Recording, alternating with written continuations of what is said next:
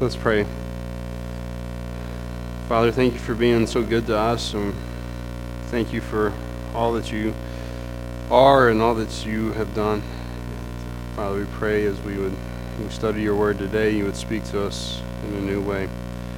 Father, may my message be clear, may it be from you and you only. May we hear it, and may we apply it to our lives. In Jesus' name, amen. So since we do kind of have an odd Sunday here where we had a combined services and people can't get out because of the snow, we are actually live streaming part of our service today online for those who are stuck at home. Now, let me explain that to some of you. That means they can get on their computer and they can watch this right now, live. And so we anticipate, because at least my mom's watching, that other people are on here and they're watching. People who couldn't make it today because they're snowed in are there. But the thing about it is, theoretically, someone from the other side of the world could get on right now, for some reason look up our church, and they could be watching this too. And it's amazing how interconnected we all are. Right? With one click of a button, you can interact with someone time zones away. People very rarely use their phones for actual phone calls, and yet they still are able to connect with people all the time through social media in different ways. We are as connected today, as far as the world's concerned, as we have ever been. And yet study after study after study also shows that now is the time that, more than any part in history, people feel alone. So how can we be as connected, theoretically, as we are throughout the world, and yet so many people feel like they're by themselves? The idea of connection is actually at the heart of so much of what we do. There's something that's inside of all of us, whether we grew up in a church or whether we didn't, that desires connection. And time after time, study after study, what you see is basically a conclusion that people desire to be connected to two things. They desire to be connected to something to believe in, and they desire to be connected to people to live alongside. They desire, now, something to believe in. It might not be God. It might not be a God. It might just be a cause or something bigger than themselves, but they want to be connected to something that gives them purpose.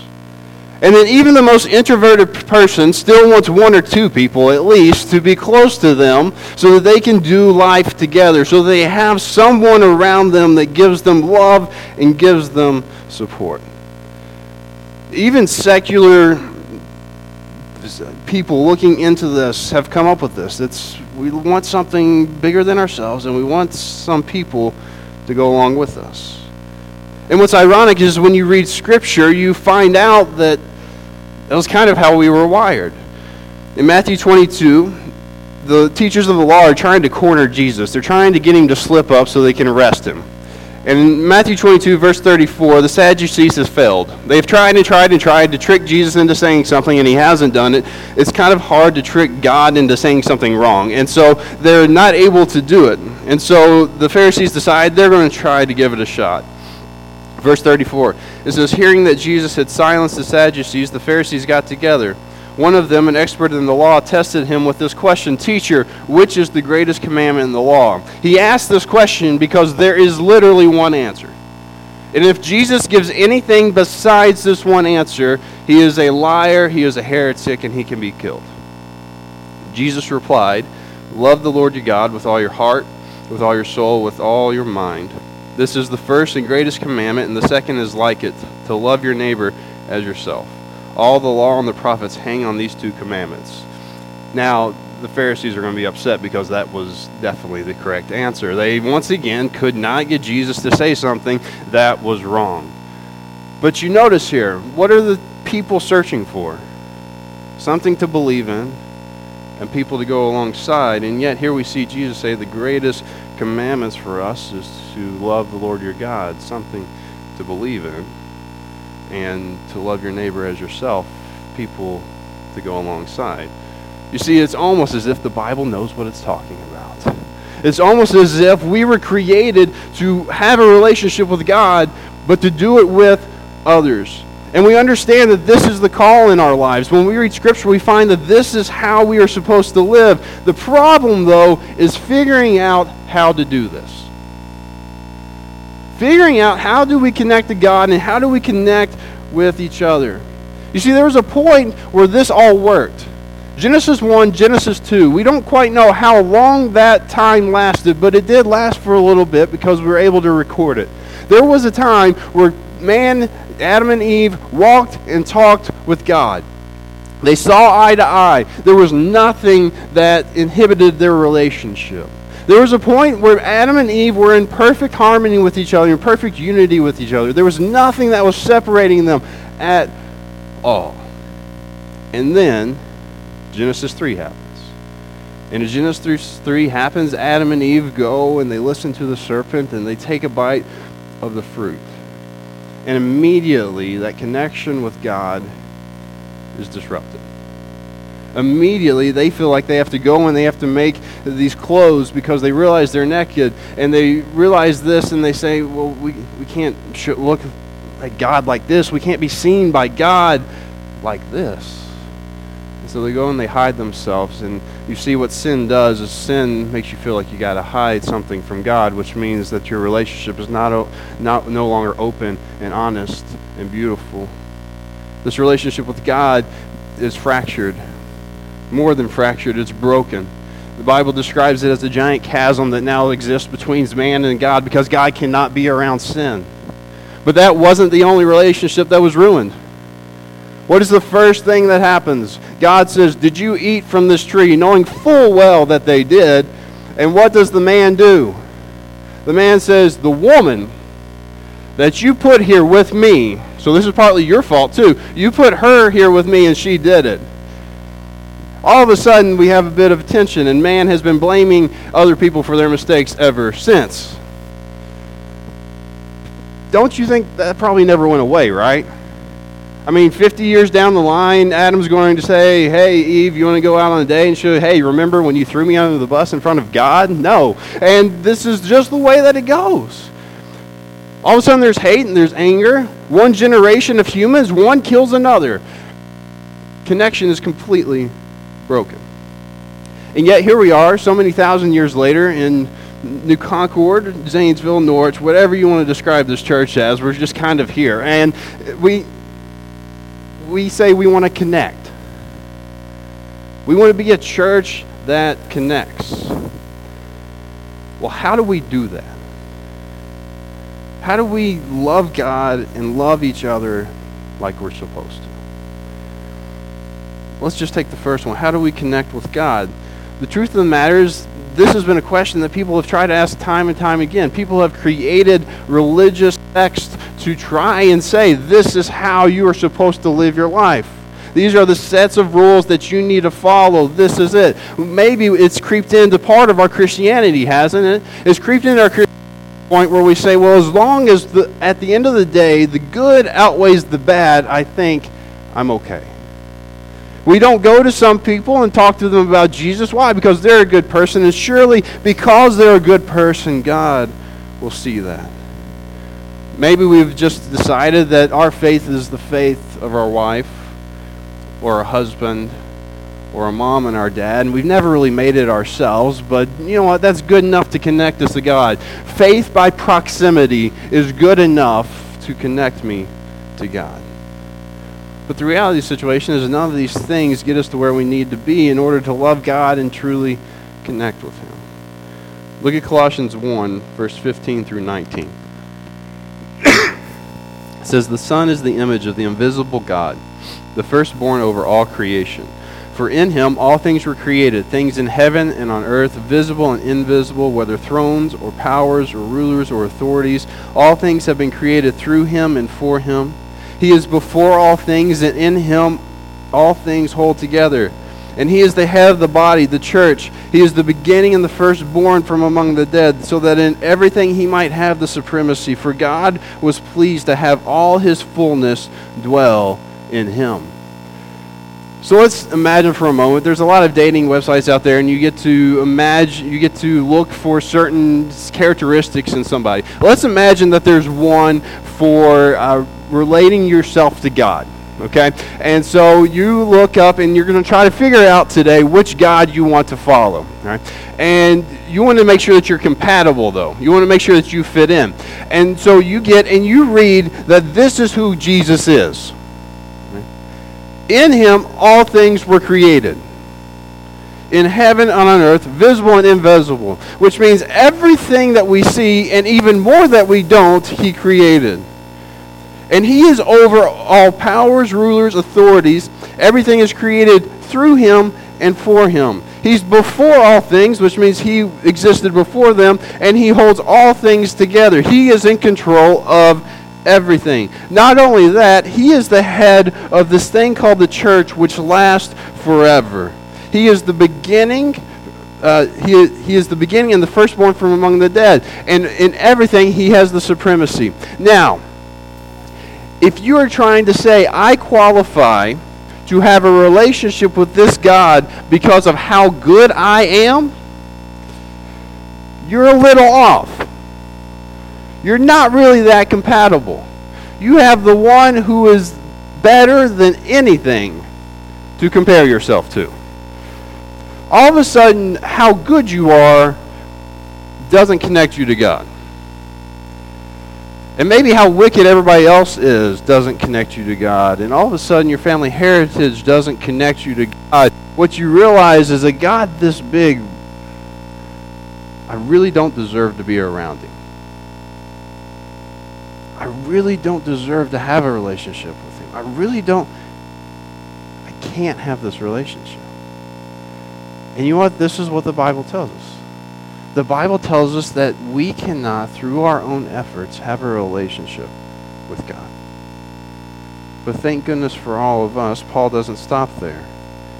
God was pleased to have his fullness dwell in him, but verse 20, and through him to reconcile to himself all things, whether things on earth or things in heaven, by making peace through his blood shed on the cross. Once you were alienated from God and were enemies in your minds because of your evil behavior, but now he has reconciled you by Christ's physical body through death to present you holy in his sight, without blemish and free from accusation. God was so pleased that Jesus was fully God, and yet he still died for you and me. Break down these verses, you see that Jesus does create us the first time. He makes us, we're fearfully and wonderfully made, uniquely made, but that means that eventually sin creeps into our life. And because sin creeps into our life, we are separated from God. And what the Bible then tells us is that because he was fully God, and because he was everything that we see here and more, and yet he still died a sinner's death, then when we accept him as our Savior, we are then recreated again for a relationship with him. He reconciled to himself all things. He made the way. We cannot do anything to connect with God, but he has done everything to be with us. You see, it is the blood of Jesus that connects us to God. It is only from God that we are able to have a relationship with him. The Bible tells us that we love because he first loved us. And so how do we keep that first commandment? To love the Lord your God with all your heart, soul, mind, and strength. How do we do that? We do it because we are so astounded by the fact that God loved us so much that he did this. That we have no other response but to love him back. That we say, I cannot fathom that you did this. I cannot fathom that I am worth this to you. And yet, what the Bible tells us is that God set, and this is what we talked a lot about in small groups this week, that God set Jesus out before all of creation to say, if this goes wrong, and it probably will because we have free will, I'm sending you. And yet God still saw it worthwhile to create mankind, and he still saw it worthwhile to create me and you, knowing what we would do to him so that we would have a relationship with him forever. It is the blood of Jesus that connects us to God, not anything of our own doing. And so how do we connect here at East 40 with God?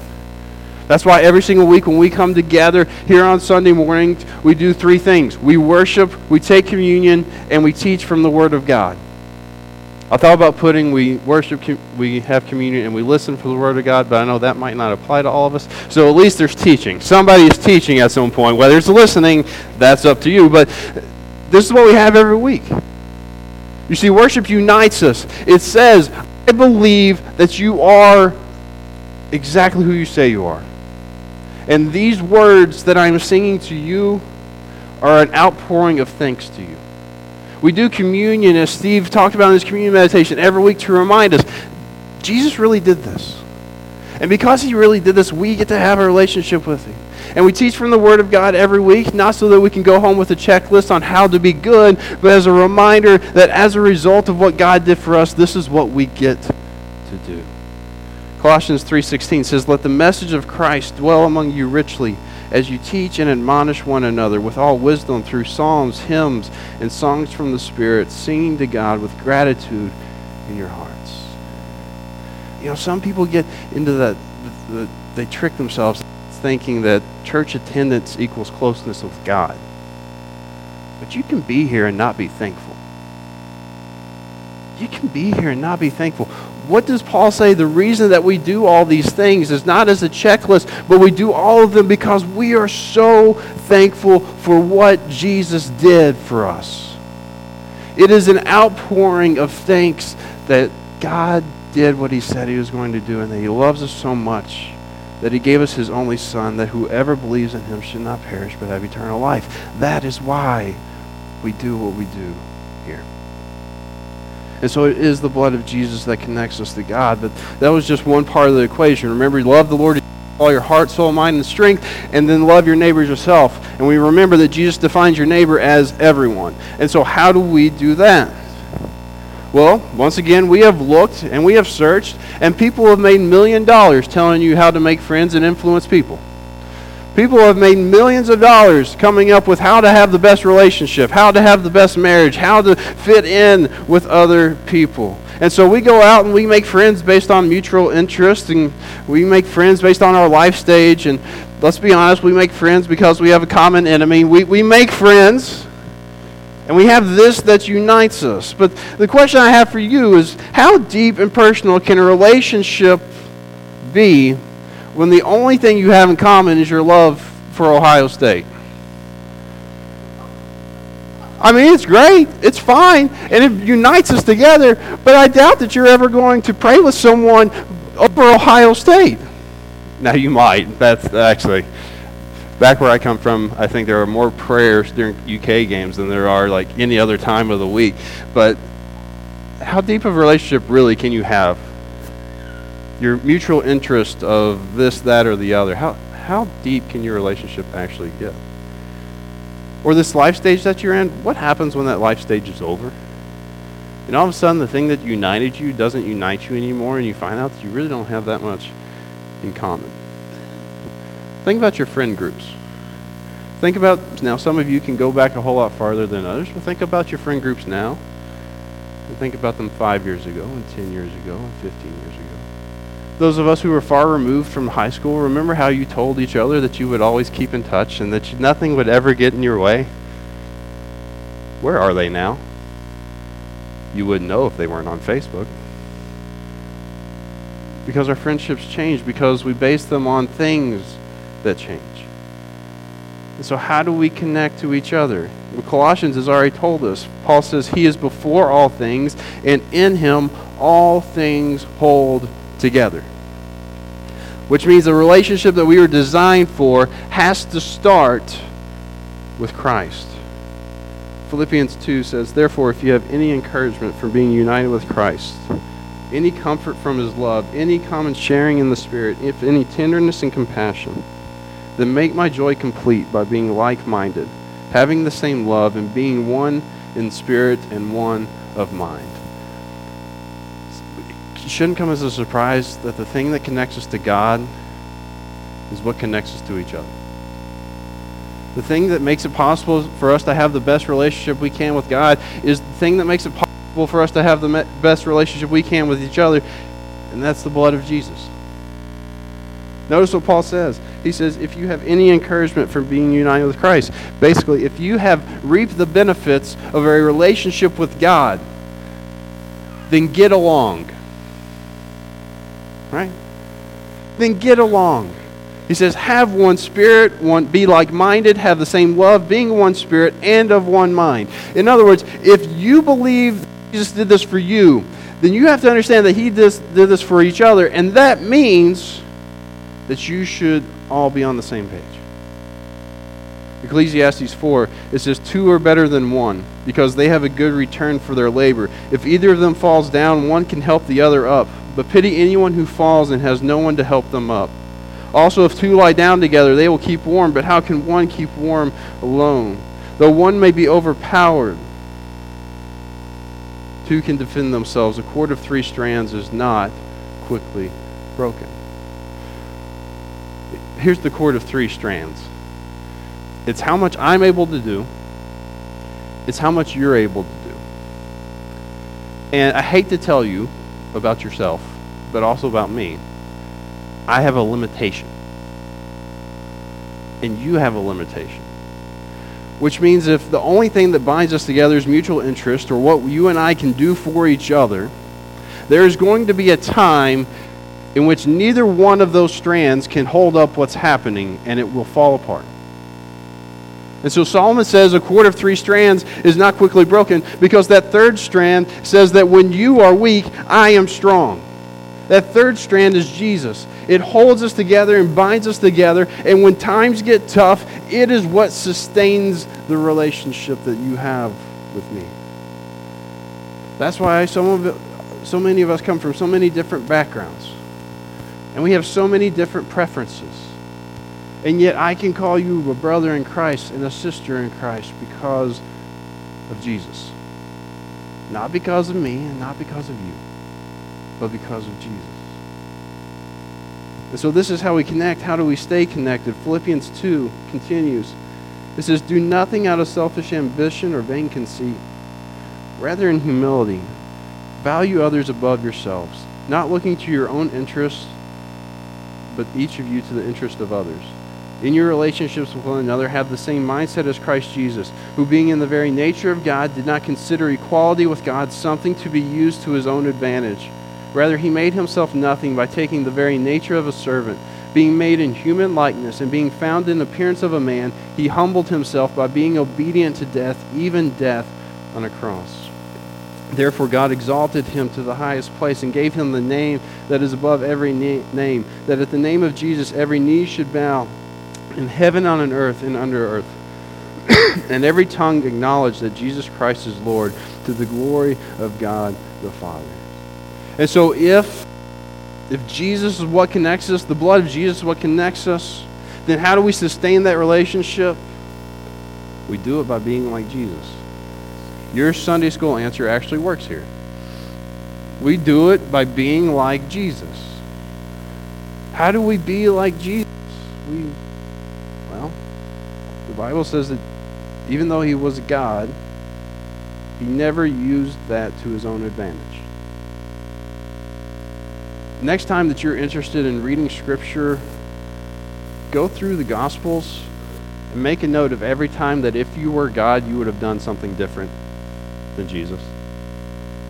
Make a note of what he deserved to do, and notice what he actually did do.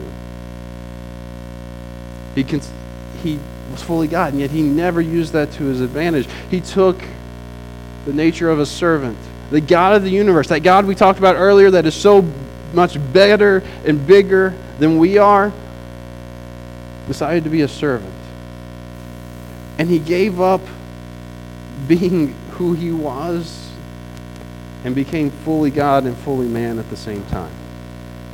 Think about the demotion that is.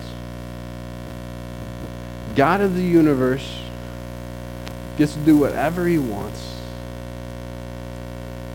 Born in a manger, not a palace, to a carpenter, and he has to grow up in Nazareth, which is not where anyone wants to come from. And so that's a demotion, right? And yet Jesus takes another demotion, and he lives a life of perfection only to take the death of the worst of humans. And he did it for us. You see, what keeps us connected is you and I loving other people like Jesus. It's putting their interest above our own. It's being living sacrificially so that they can reap the benefit. And it's all for the same purpose that Jesus came here for. We do what we do for each other so that their relationship with God can strengthen and grow. We don't want to be a stumbling block. We don't want to hold them up. We want to make sure that we are doing everything in our power to help them be who God created them to be. Proverbs 17:17 says, "A friend loves at all times, and a brother is born for a time of adversity." We need each other. And so how do we do that here? We do that here by providing opportunities for you to rub shoulders, enter conversations, and serve with others in a Christian atmosphere. We do it because we don't just have church to have church. We do it so that you can show up and be like, wow, other people believe this too. Because just living in the world, I really didn't think there was anyone like me. We give it opportunities for you to just stand out there and talk in the foyer before, or let's be real, after service, and get to know each other, ask each other how you're doing. We offer opportunities like Sunday school classes, a small group, so that you get to meet people who had different backgrounds than you, may have completely nothing in common except you have Jesus, and that is good enough. We believe Matthew 18:20 when Jesus says, "Where 2 or 3 gather in my name, there I am with you." We believe that when we get together, Jesus is there, and so we provide opportunities for you and I to get together. This morning, connection is important. And I think this is why. Connection is so important because at some point, someone, or maybe even yourself, is going to ask the question, why are you doing this? Someone's going to ask you, why are you doing this? Why do you go to church? Why do you believe in God? Why are you friends with that person? Why do you hang out with them? And let's think about the answers that we can give. Because if the answer isn't because Jesus, then it's not good enough. Think about your faith. Why do you go to church? Well, I just always went to church. Well, not like a very good answer, does it? And you're going to convince yourself more than you convince that other person. Maybe this just isn't for me. I mean, if this is all I'm going here for, or why do you hang out with these people? And you say, because we're the church. They're my brothers and sisters in Christ. Or you say, we just get together and we hang out. And we like motorcycles. There's that. Then that doesn't sound like a very good reason to hold on to a relationship, does it? If all you do is hang out and the only thing that holds you together is a motorcycle. But if what holds you together is Jesus, that's a good reason.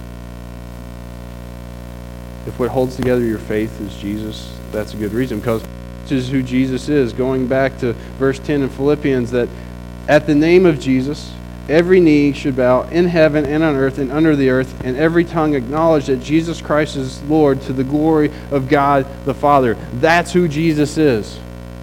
And I used to wonder why every knee would bow. Did he make everyone's knee bow? But I think there's going to be a time where Jesus is revealed to us, and the only reaction that we have is to get down on our knees and say, you are who you said you were.